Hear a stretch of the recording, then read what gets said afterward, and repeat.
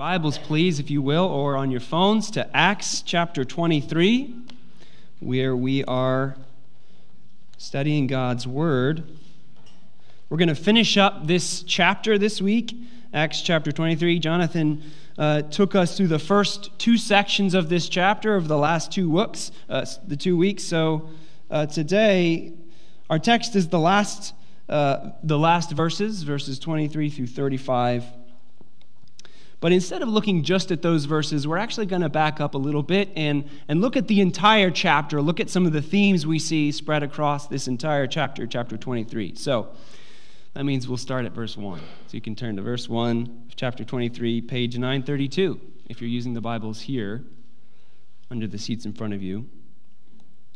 Acts chapter 23, verse 1. Before we read, let's go ahead and pray. Dear Lord, Father, thank you for gathering us today. Thank you for calling us to listen to your voice. We pray that you would come and work in our hearts by the power of your Holy Spirit. O Lord, show us your truth. Press it into our lives. May we worship you today and trust you, thanking you for our Savior and looking to him for courage. We pray this in Jesus' name. Amen. All right, Acts chapter 23. Now, just to review, for those who may not remember, Paul has just come to Jerusalem. Well, he came to Jerusalem. He had been on 3 different missionary journeys, and then he comes back to Jerusalem. He really wanted to go to Rome, but he has a gift from the Gentile churches for the church there in Jerusalem. So he comes back. He meets with James in chapter 21. He submits to the Jewish Christians' desire that he celebrate some of these Jewish traditions. And then he ends up getting arrested in the temple because of these Jews from Asia who start a riot. They try to kill him, but he's saved by the tribune. One of many times that this Roman tribune will save him. And he's given a chance to speak to the people by the tribune. He shares his testimony with them in chapter 22. But they are angry once more by the end of it. And so he's taken back into the barracks. The tribune is about to interrogate him very roughly when he shares that he is a Roman citizen. And so he is not interrogated, but the centurion, he's still curious. And so he takes him to the Jewish council and to see if he can figure out what they're so upset about. And so that's where we pick up here at the beginning of chapter 23, verse 1. And looking intently at the council, Paul said, "Brothers, I have lived my life before God in all good conscience up to this day." And the high priest Ananias commanded those who stood by him to strike him on the mouth. Then Paul said to him, "God is going to strike you, you whitewashed wall. Are you sitting to judge me according to the law, and yet contrary to the law, you order me to be struck?" And those who stood by said, "Would you revile God's high priest?" And Paul said, "I did not know, brothers, that he was the high priest, for it is written, 'You shall not speak evil of a ruler of your people.'" Now when Paul perceived that one part were Sadducees and the other Pharisees, he cried out in the council, "Brothers, I am a Pharisee, a son of Pharisees. It is with respect to the hope and the resurrection of the dead that I am on trial." And when he had said this, a dissension arose between the Pharisees and the Sadducees, and the assembly was divided. For the Sadducees say that there is no resurrection, nor angel, nor spirit, but the Pharisees acknowledge them all. Then a great clamor arose, and some of the scribes of the Pharisees' party stood up and contended sharply. "We find nothing wrong in this man. What if a spirit or an angel spoke to him?" And when the dissension became violent, the tribune, afraid that Paul would be torn to pieces by them, commanded the soldiers to go down and take him away from among them by force and bring him into the barracks. The following night the Lord stood by him and said, "Take courage, for as you have testified to the facts about me in Jerusalem, so you must also testify in Rome." When it was day, the Jews made a plot and bound themselves by an oath, neither to eat nor drink till they had killed Paul. There were more than 40 who made this conspiracy. They went to the chief priests and elders and said, "We have strictly bound ourselves by an oath to taste no food till we have killed Paul. Now, therefore, you, along with the council, give notice to the tribune to bring him down to you, as though you were going to determine his case more exactly. And we are ready to kill him before he comes near." Now, the son of Paul's sister heard of their ambush. So he went and entered the barracks and told Paul. Paul called one of the centurions and said, "Take this young man to the tribune, for he has something to tell him." So he took him and brought him to the tribune and said, "Paul the prisoner called me and asked me to bring this young man to you, as he has something to say to you." The tribune took him by the hand, and going aside asked him privately, "What is it that you have to tell me?" And he said, "The Jews have agreed to ask you to bring Paul down to the council tomorrow, as though they were going to inquire somewhat more closely about him.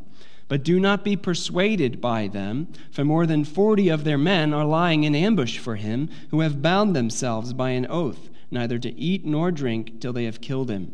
And now they are ready, waiting for your consent." So the tribune dismissed the young man, charging him, "Tell no one that you have informed me of these things." Then he called 2 of the centurions and said, "Get ready 200 soldiers with 70 horsemen and 200 spearmen to go as far as Caesarea at the 3rd hour of the night. Also provide mounts for Paul to ride and bring him safely to Felix, the governor." And he wrote a letter to this effect: "Claudius Lysias, to his excellency the governor Felix, greetings. This man was seized by the Jews and was about to be killed by them when I came upon them with the soldiers and rescued him, having learned that he was a Roman citizen. And desiring to know the charge for which they were accusing him, I brought him down to their council. I found that he was being accused about questions of their law, but charged with nothing deserving death or imprisonment. And when it was disclosed to me that there would be a plot against the man, I sent him to you at once, ordering his accusers also to state before you what they have against him." So the soldiers, according to their instructions, took Paul and brought him by night to Antipatris, and on the next day they returned to the barracks, letting the horsemen go on with him. And when they had come to Caesarea and delivered the letter to the governor, they presented Paul also before him. On reading the letter, he asked what province he was from. And when he learned that he was from Cilicia, he said, "I will give you a hearing when your accusers arrive." And he commanded him to be guarded in Herod's praetorium.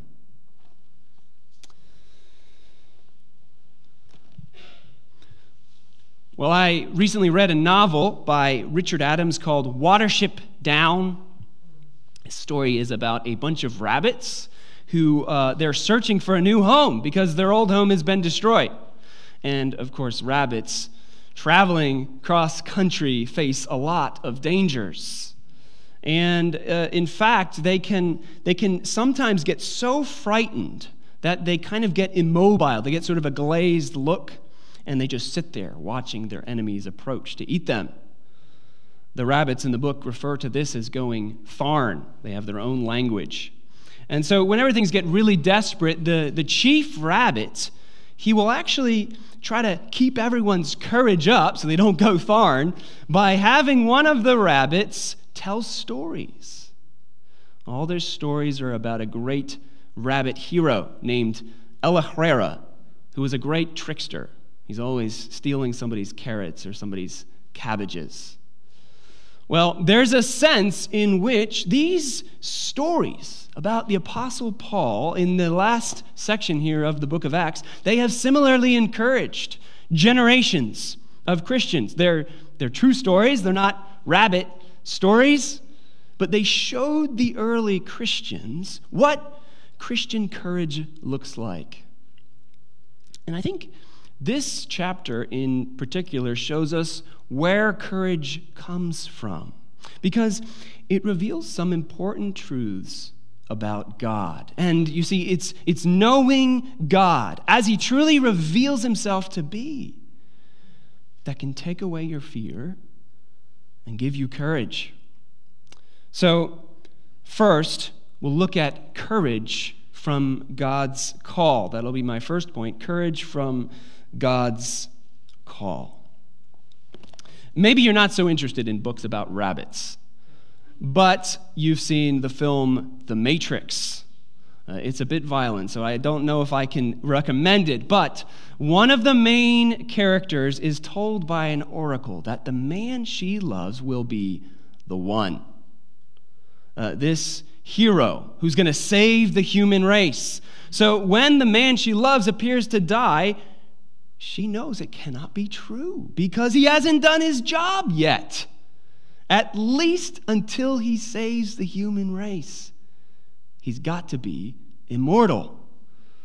Well, Paul receives a similar promise here in verse 11. Jesus comes and tells him he will be his witness in Rome. We looked at this 2 weeks ago. And as a result, Paul is told what? Take courage. Take courage. Now, this promise is specific to Paul, obviously, and probably none of us has received such a specific and authoritative direction on God's call for our lives. And yet the principle that no child of God dies a premature death, that remains true for us. We do not leave this world until we have accomplished the purpose for which God made us. His calling gives us courage. And I think it's helpful to ask then, what do we know? What do we know about God's call for every believer? We might not know the specifics, right? Like Paul has given very specific call here. But what things do we know for certain? If you're a child of God, you're not just a random addition to his plan, sort of like, yeah, she can come along too. Maybe we'll figure out something for her to do at some point. No, he has a goal for you, a purpose, and it's an important question to ask. What is that goal? What does his word reveal about his call for every Christian? What does God say to you? What are his plans for your life?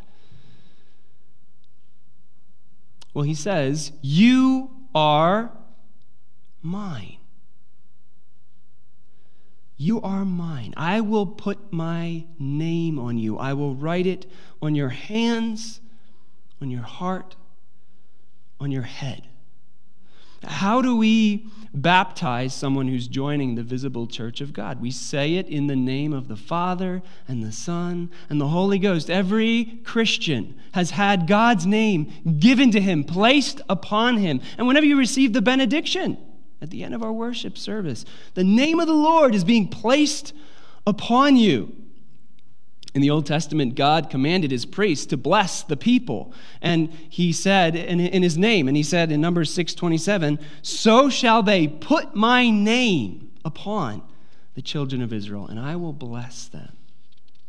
The life of a Christian is having the name of God engraved deeper and deeper into us until all that is left when our redemption is complete is the holiness of the Lord. Glory. This is a calling to fill you with courage. You are not trash, Christian. You are not a random collection of cells floating through existence. You're not useless or meaningless, and you are not garbage, no matter what someone once sneered at you or the devil whispers to you. I remember telling the Lord, crying out to him, you do not want me, Lord. I am a traitor. I make you look ridiculous. You look like a fool for loving me. And he told me again and again and again, you are mine. It's a declaration. It's not a suggestion. It's not a bargain. It's not a possible direction. Isaiah 43, verse 1, fear not, for I have redeemed you. I have called you by name. You are mine. Christian, listen to this proclamation because it's where your courage begins. The first and most important part of your calling? Is this label written upon you? This child belongs to the Lord. That's your calling. Even if you can't figure anything else out more specific, that is already a wonderful call. So courage from God's call.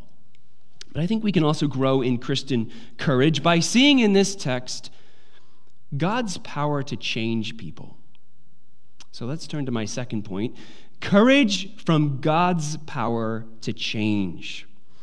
Last week, we saw the wickedness of these plot hatchers in verses 12 to 22. And the deceitfulness of their hearts is really terrible to see, especially when you remember that these are the people above all other people in the world who should value justice.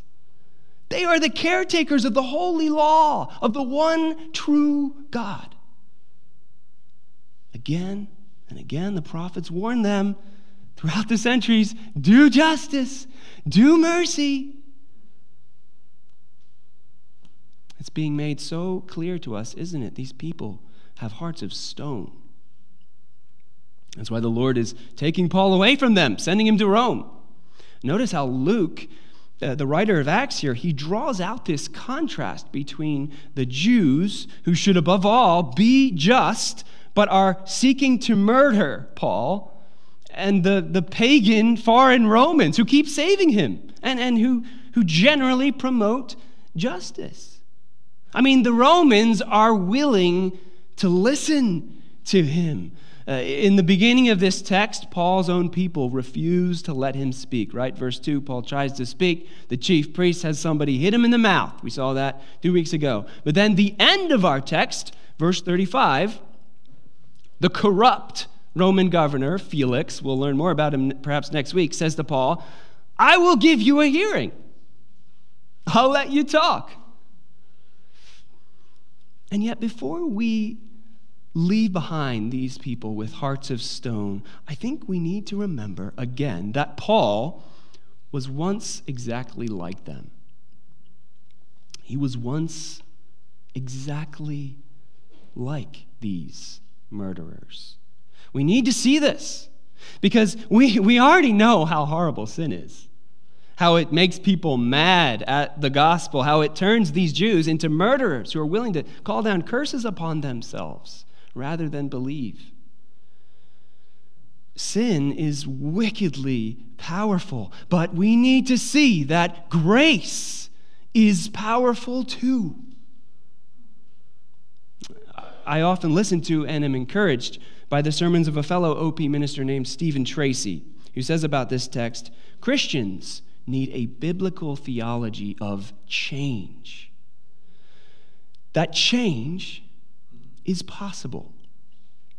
That it happens, and it happens by the grace of Jesus.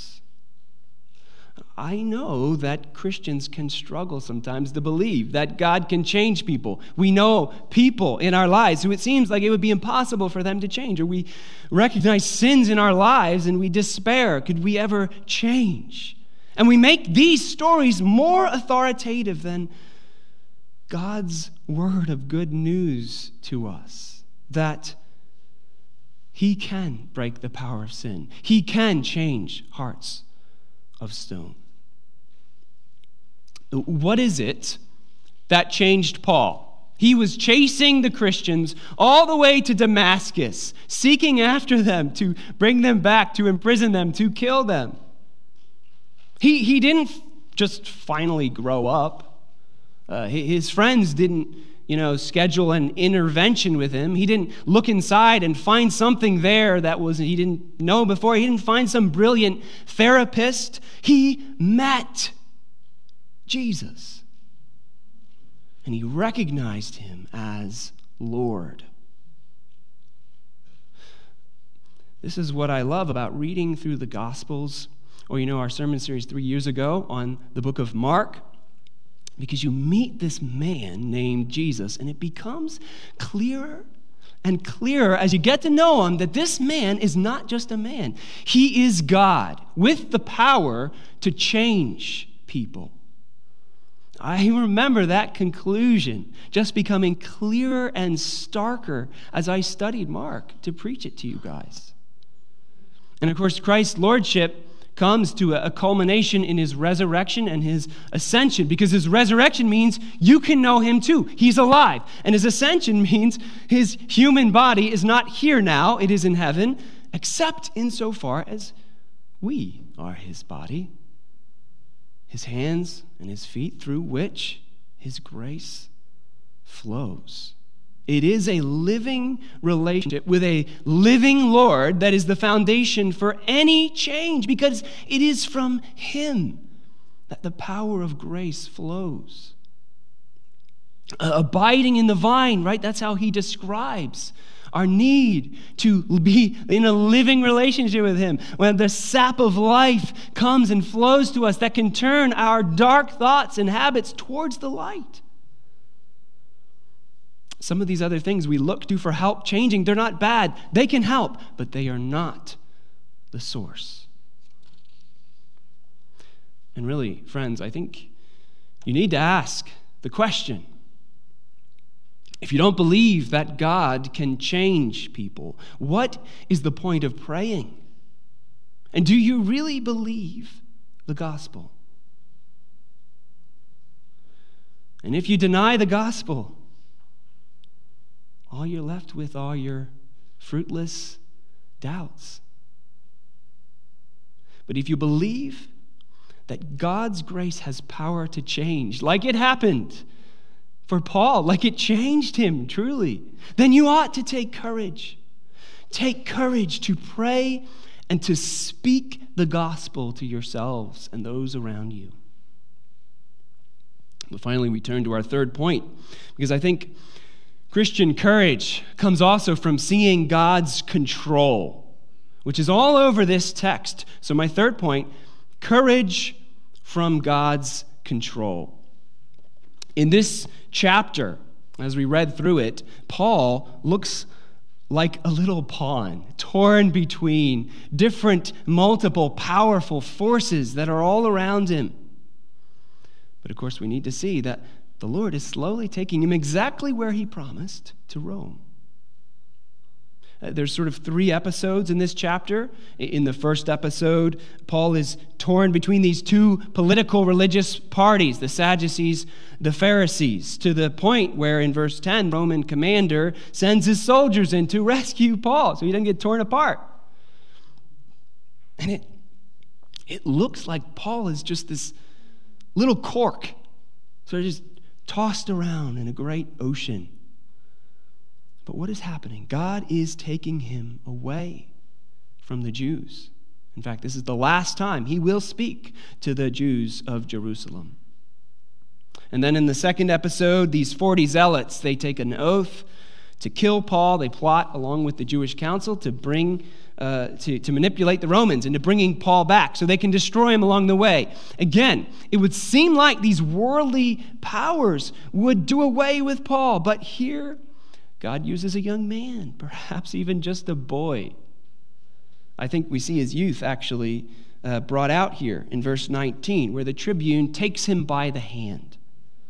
That's not the kind of thing you do with a man. And the fact that he's Paul's nephew, it also sort of reminds us, I think, of Paul's vulnerability, his humanity. We're used to viewing Paul as sort of a superhuman guy with his many escapes, his bold words, but here he's a normal human being. He's got relatives. And in fact, he's actually the older generation. You can imagine Paul sort of being like, Joey, what are you doing here? I thought you were still in diapers. Come over here. Let me see how tall you are.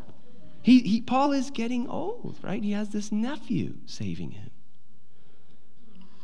And yet again, the Lord's control is seen as he saves Paul. But notice that now in verse 18, Paul is called the prisoner. Now, this is a title that Paul will embrace, but it's a title of weakness, right? All these people are moving around him, but he will remain a prisoner for the rest of the book of Acts. This would be a terrifying place to be, perhaps. Maybe some of you feel like a prisoner of your responsibilities, your family, your work, If God is in control, as he is for Paul, that is not a hopeless place to be. You will not see Paul acting hopeless in the next couple chapters. You'll see him actually offering hope again and again. We turn to the third episode here in verse 23. We see Paul leave Jerusalem. He's never going to come back that we know of. But he leaves at the head of an army. 470 soldiers, we're told, if we do the addition there, are sent to protect him. This Roman commander, Lysias, he would have had a maximum of about 1,000 soldiers at his command to keep the peace in Jerusalem. Some sources think that actually at this time he only had about 600. But whatever the number, Paul is being well taken care of. It's at least about half of his soldiers he sends to protect Paul, if not much more. Uriah, you want to pull up my map here real briefly? I'll just give you guys the map. So you can see there the journey that they took. It's about 35 miles from Jerusalem here up to Antipatris along the coast. 35 miles through the night. They leave around 9 p.m. and they get there by the morning. And that's about halfway up to Caesarea. I think it's about 62 miles to get there. But they get there the next morning. That would be a hefty hike, 35 miles through the night for these infantry. And yet it also puts Paul out of reach, doesn't it, from these 40 murderers. So the foot soldiers head home, and Paul continues on. In Caesarea, the Roman governor offers Paul a fair trial. We saw that earlier. And you can almost hear the Lord chuckling a bit that Paul's accusers, who punched him in the mouth earlier and wouldn't let him talk, they're now going to be forced to walk those 62 miles and come and listen to him because he's going to get a fair trial. Uriah, you can take down my map. This is the hand of the Lord at work that we see throughout this text, saving Paul from danger, removing him from those who refuse to listen, and sending him to those who will. Notice, even in the letter of Claudius Lysias, he does switch a few things around for his benefit. He leaves a few things out, but he also sticks up for Paul. Verse 29, this guy is charged with nothing deserving death or imprisonment. Lysias just adds that. He's not a judge. He doesn't have to add that. It sort of seems like he cares about Paul. Paul is a cork bobbing in an ocean, but the invisible hands of the Lord are there all along. This can give you great courage or be absolutely terrifying. It all depends on whether you are willing to be the clay in the hands of the potter or not. Will you accept that the Lord is molding you and shaping you into the exact shape that is for your good and his glory? Or will you be a silly lump of clay shouting up at his creator from the potter's wheel that you should be able to decide who you are, what your purpose is? Courage comes when you stop trying to be like God. You stop listening to the lies of the serpent who told Adam and Eve they could be like God and has repeated that same lie to all their descendants. You cannot be like God. You are the clay. Stop listening to him and bow before the true and only King, the King of Kings, the Lord of Lords. He is good and he understands. I know, sometimes you want to just cry out to him. You just don't understand, but you can't because he does. He does. He came down. He took on flesh. He saw the things that discourage you. They touched his heart too with their cold fingers. He talked with those hard hearts of people that don't seem like they could ever change. He wept as he struggled to accept the Lord's will for his life. He bobbed like a cork on the grinding waves of the world's politics and armies. But guess what? He won. He won. Jesus won. And he did not win the way the world wins battles, with casualties and burned out buildings. He won by the supreme act of atoning self-sacrifice.